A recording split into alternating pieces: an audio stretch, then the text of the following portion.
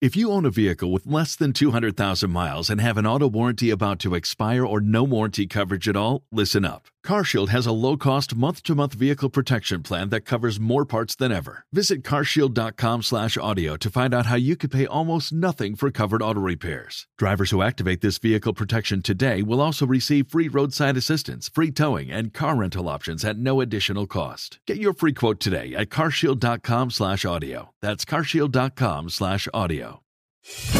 This is Cruise News Today with Doug Parker.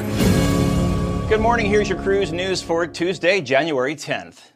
Royal Caribbean has released some of its 2022 cruise passenger numbers. The company hosted over 4.6 million cruise passengers on its vessels last year. That's 4.6 million. In total, the fleet can welcome nearly 90,000 guests at any given time at double occupancy, or nearly 113,000 at full capacity. And if you're wondering, Royal Caribbean's private island in the Bahamas, Perfect Day, had 530 calls last year.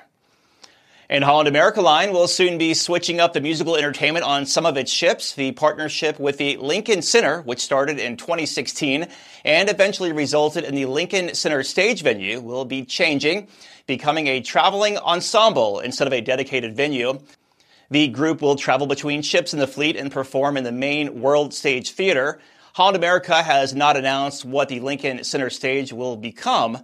Also on Noordam, Westerdam, Oosterdam, and Zuiderdam, the B.B. King's Blues Club is going to be replaced with the Rolling Stone Lounge, which will allow for a larger variety of music. It's not all a wash, though. B.B. King will still remain on some of Holland America Line ships.